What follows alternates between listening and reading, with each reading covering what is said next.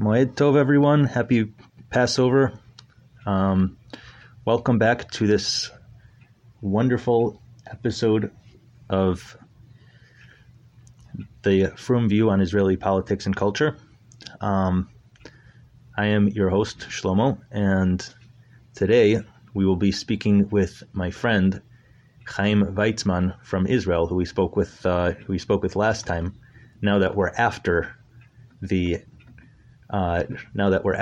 elections, so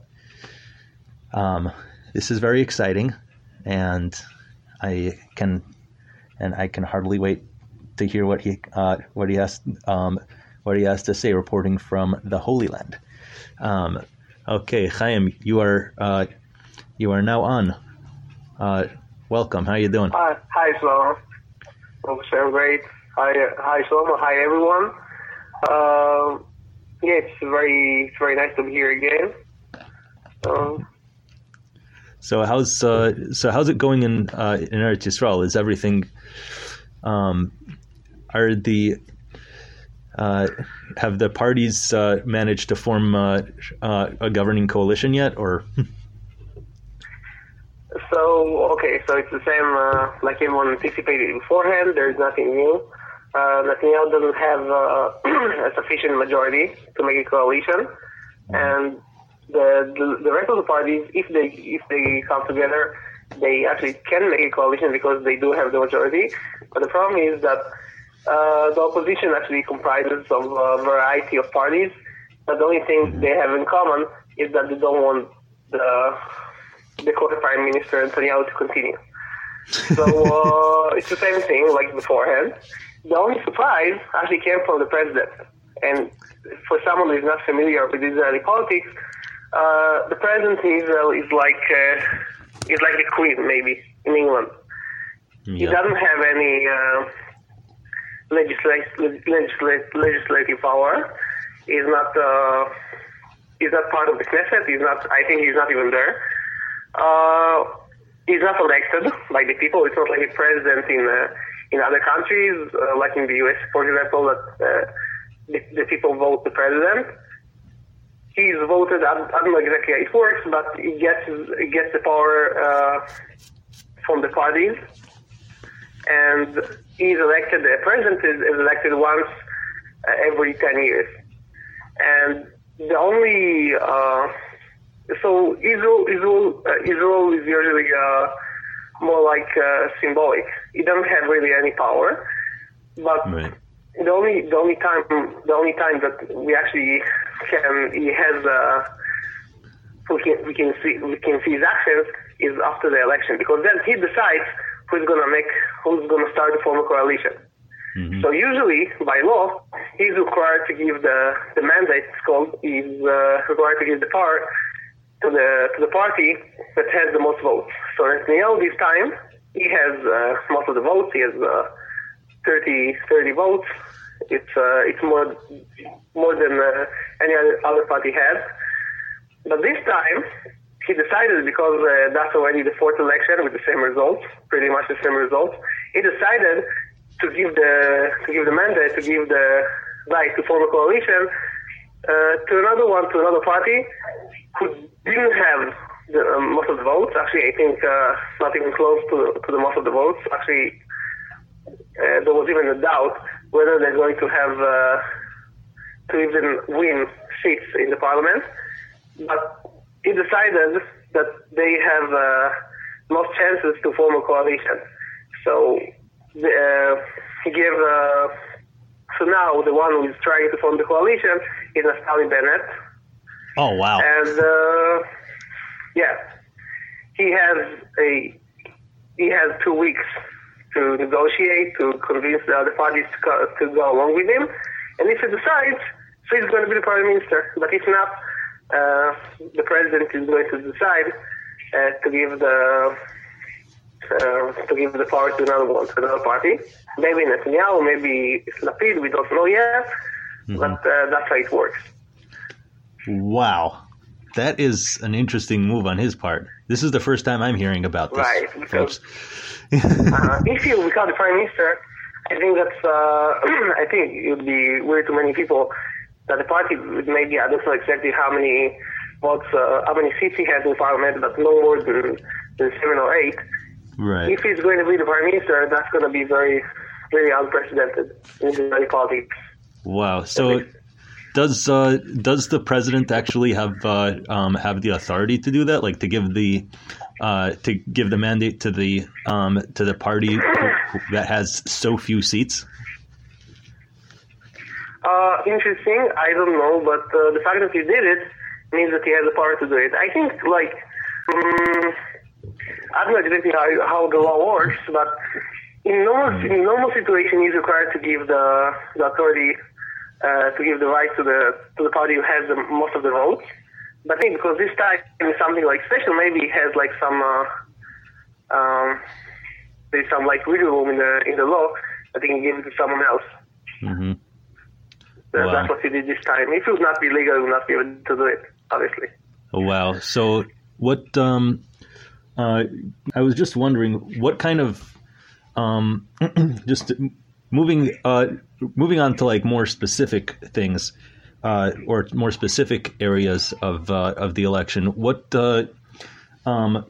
economic concerns do Israelis have these days, as far as you can tell? Okay, so for now, like for the entire last year, the whole everyone talked about the corona. Like everyone was concerned with that.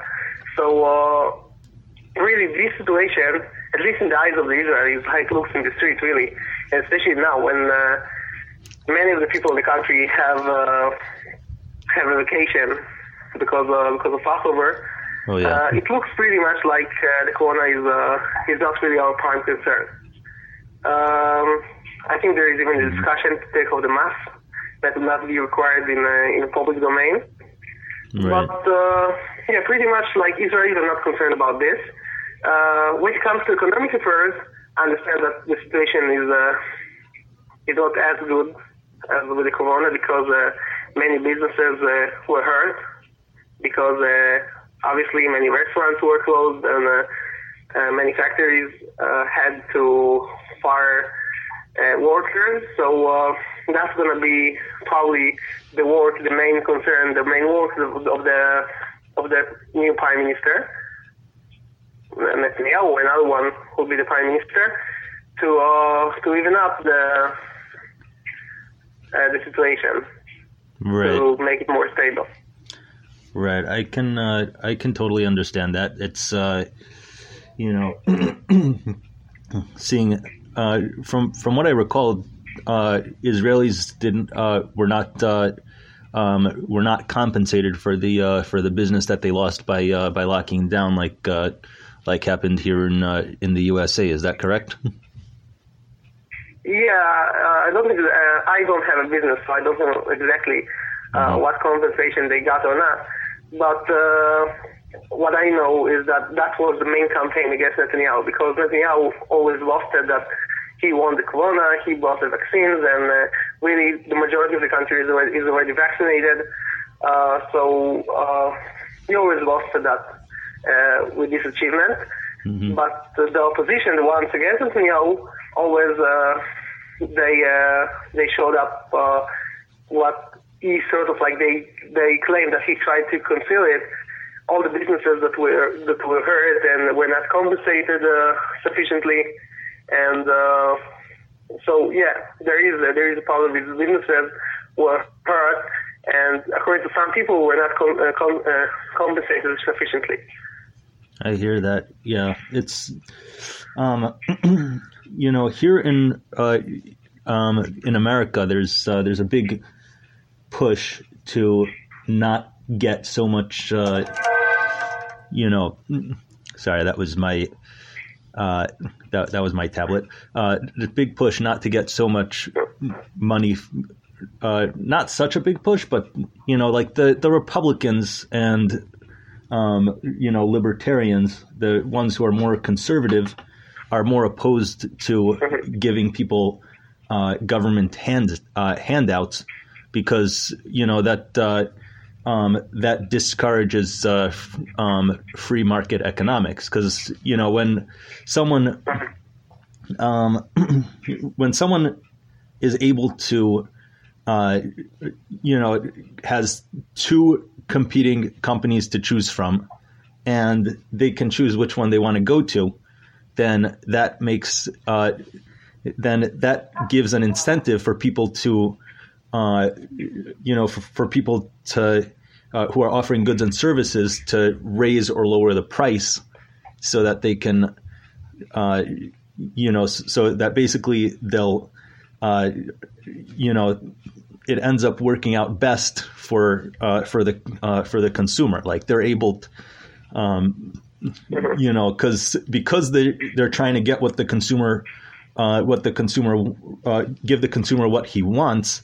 That ends up working out better for the consumer. That's just basic economics. That's the way that these things work. Now, when it comes to things such as welfare and healthcare, I can hear some government mandated healthcare, which could actually help people who have lower paying jobs, or people who are at the lower rung of the economic spectrum, like they're able to still afford healthcare. Like if it's like just to the north of the U.S. here, in Canada, they have socialized medicine, which in some ways it's better than the U.S. in that people are able to switch jobs without having to worry about losing their insurance.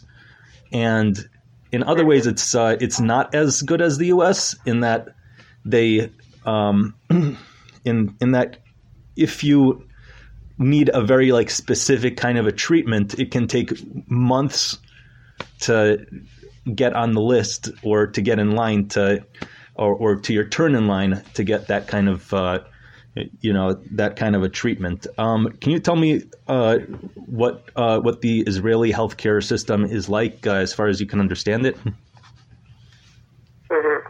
So in Israel we have 4 community healthcares, and they're private. As far as I know, they're not. Maybe they get some funding from the government, but it's actually private businesses. You have Me'uchedet, Maccabi, Clalit, and Leumit. These are the 4 Kupat Cholim. It's called Kupat Cholim Nibru, community healthcare centers, and that's how it works. And you also have the hospitals. They are not part of this system. Like I know in many countries, the hospitals belong to a certain insurance company or something, but here no. Here the hospital is like a private, it's usually like a private business, and it does get some funding from the government, but it's like a private business. And so it works like that. Any Israelis can choose from these four medical insurance. It's like a medical insurance, but they have usually they have their own institutions. So, for example, so it depends. Like for usual medical care, you can get anything you need from your healthcare insurance, be it Me'uchedet, like any one of the 4. Right. And if the situation is not in their hands, they cannot give treatment for that. You can go to one of these hospitals, and you give the insurance will cover it. So that's how it works in Israel. So any Israeli who pays national insurance. Okay, so we have something like that in Israel that's called national insurance, that everyone is required by law to pay. So everyone who pays national insurance is entitled to have healthcare. You can choose one of these four community healthcare. And if he pays national insurance, he's got free healthcare. Wow, that's nice. Yeah, that's how it works in Israel. And every one of these medical insurance company, they offer more rights, not more rights, like better treatment or better offers.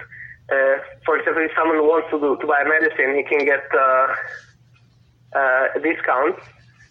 And for that, if the person wants the service, they'd have to pay extra. But that's how it works in Israel. That's how I told you before.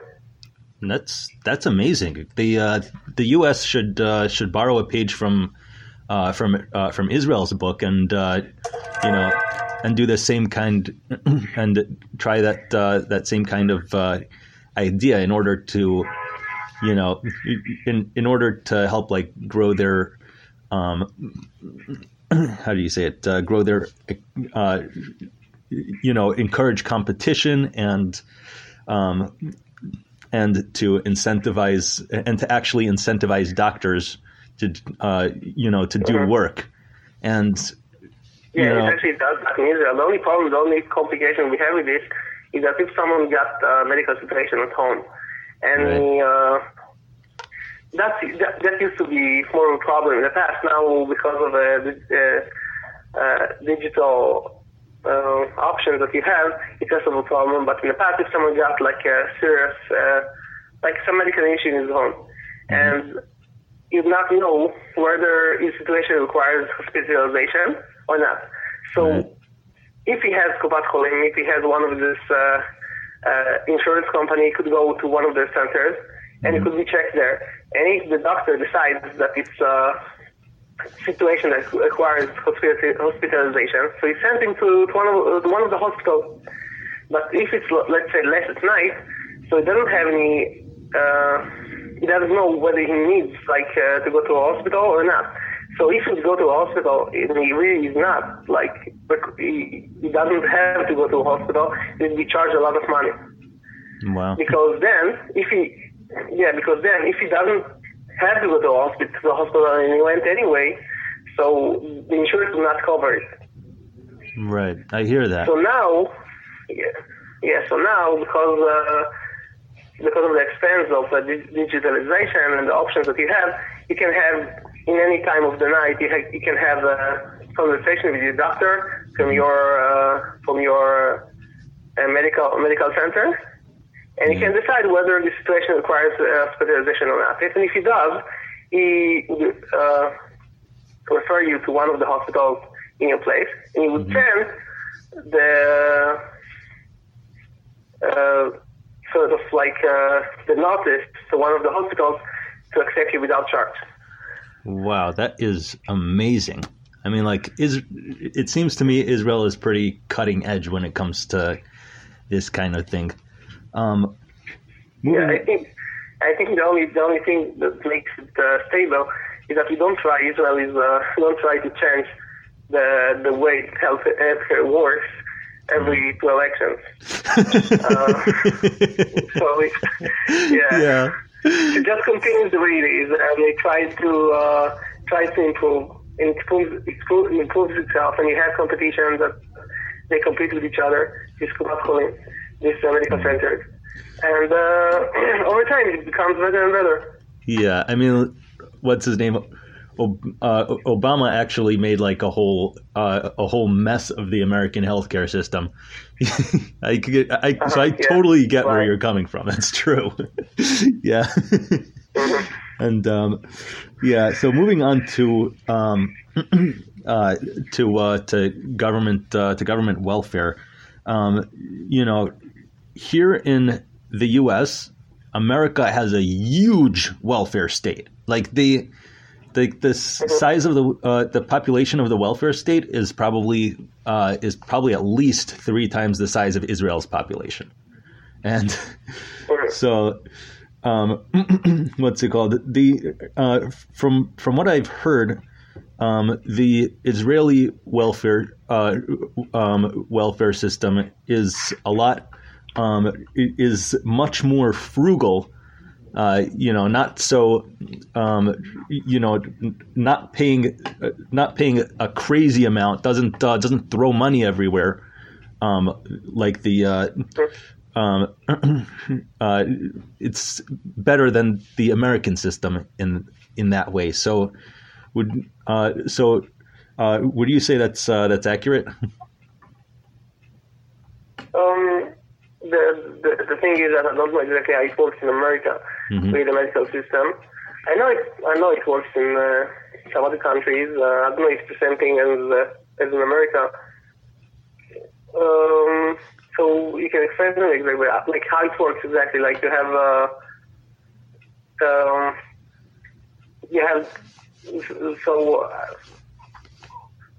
hello? Yeah, I'm still here. Can you hear me?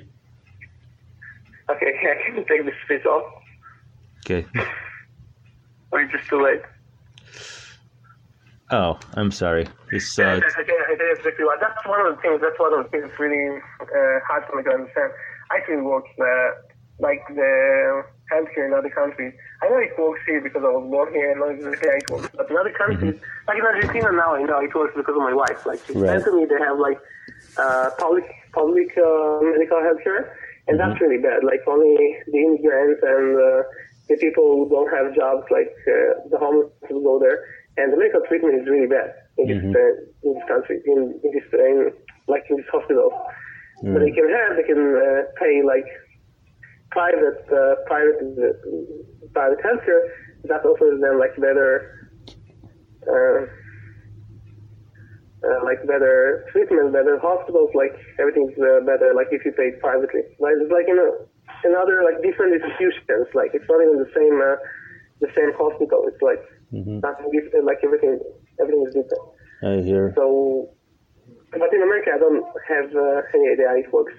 Yeah. What about like government programs to assist families to give financial assistance to families who have children, or to what's it called, to people who don't have a job, or to like I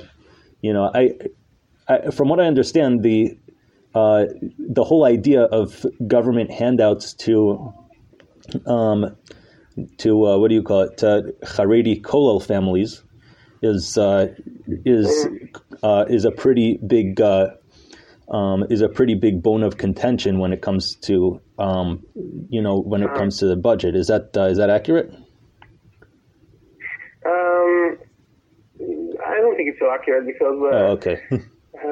Anyway, you have in Israel many people, would say, many types of groups that get like financial assistance. Right. So you have like the people who don't have jobs.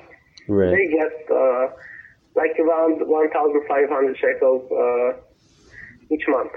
Right. Another Equal family gets from the government if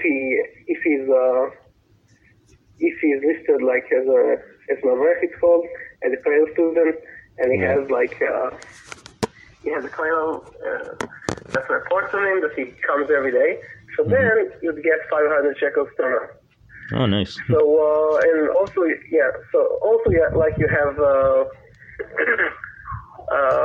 like there are many people in the country that get some sort of like minimal assistance when it comes to things that the government wants to encourage.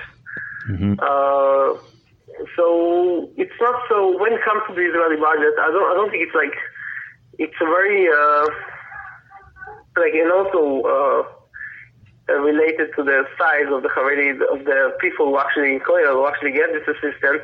It's not such a big slice of the population in Israel anyway. Oh, okay. And it's not so much money like compared to the other parts of the budget, of the Israeli budget. So anyway, I don't think it's such a big concern. But the only thing is that the parties who wanna win votes on the back of the Haredi, they say that it's really a big part of the budget and we need to get rid of it. And if we do, everything is going to be different. But if you really look at it proportionately and you look at the Israeli budget and where each percentage of the money goes, so then you understand that it's not so significant.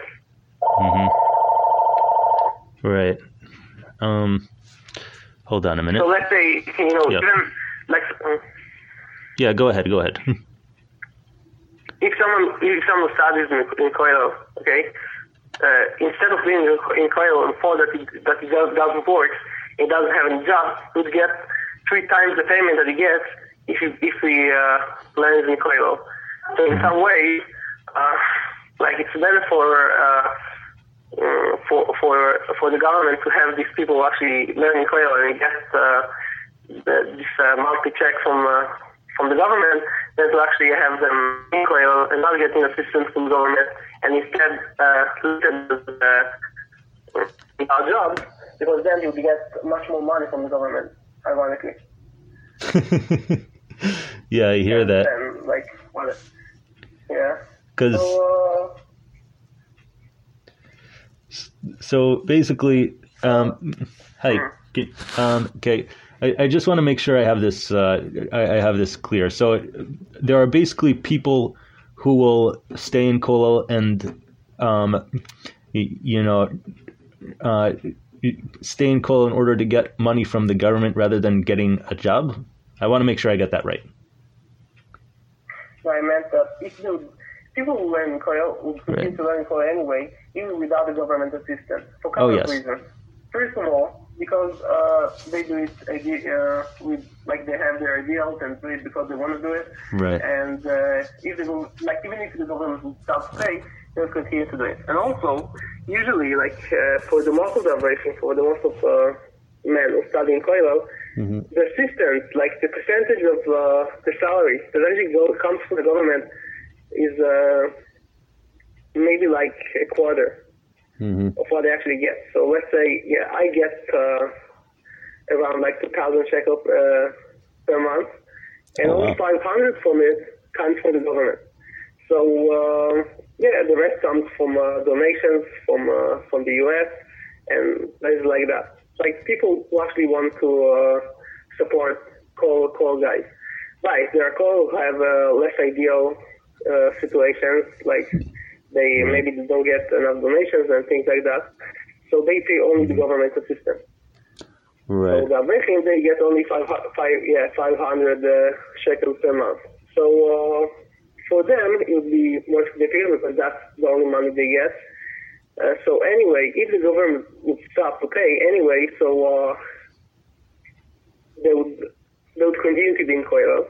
And if the government would not recognize Kollel as a job like it does today, they would have to pay. They would be listed as jobless people, like people don't have a job. So then the government would pay unemployment assistance, which is much more than they actually pay to another. You understand? Like if someone, let's say if another doesn't have a job, okay, and doesn't get assistance for being a Kollel lover, so it would be automatically, you would not go out to work, you would continue to be in Kollel, and you would be automatically registered as unemployed. So then you get much more money. Okay, I hear that. So basically, if I remember, from what I can tell, it's from what you're telling me, it seems like Israel's financial model is probably as close to the ideal as you can get, because because the people who because even though the Israeli government does seem to provide some welfare to needy families, and and it does give like some some donations to people who otherwise don't produce financially, even if their spiritual contributions are tremendous. So the most of that funding comes from the private sector. Is that correct? Yeah, exactly. That's how it works. Yeah, that's amazing. I wish people would do that more often. Anyway, it's so we've I'm trying to limit this session to half an hour, even though we're about to break that. But but thank you very much for coming on and talking to me, and I hope I hope I really hope we can do this again, because you really contribute a tremendous amount of insight, especially considering that you're actually on the ground there. It's like almost like you're my reporter. Yeah, really try to be. I don't get my information so often because in Denmark you get a picture only once a week. Right. But yeah, I guess it's the main thing is the insight. All right. Well, thank you so much for coming on, and have a wonderful Chol HaMoed and a great rest of your Yom Tov. Thank you. It's a pleasure to be here as well. All the blessing and happy Chol HaMoed and happy Passover to everyone who listens. Thank you. Amen. Thank you. So that's pretty much it. Great. I'm glad that everyone has tuned in. I'm very grateful for this for the audience, and hopefully in about another week or so, maybe 2 weeks, I might put out another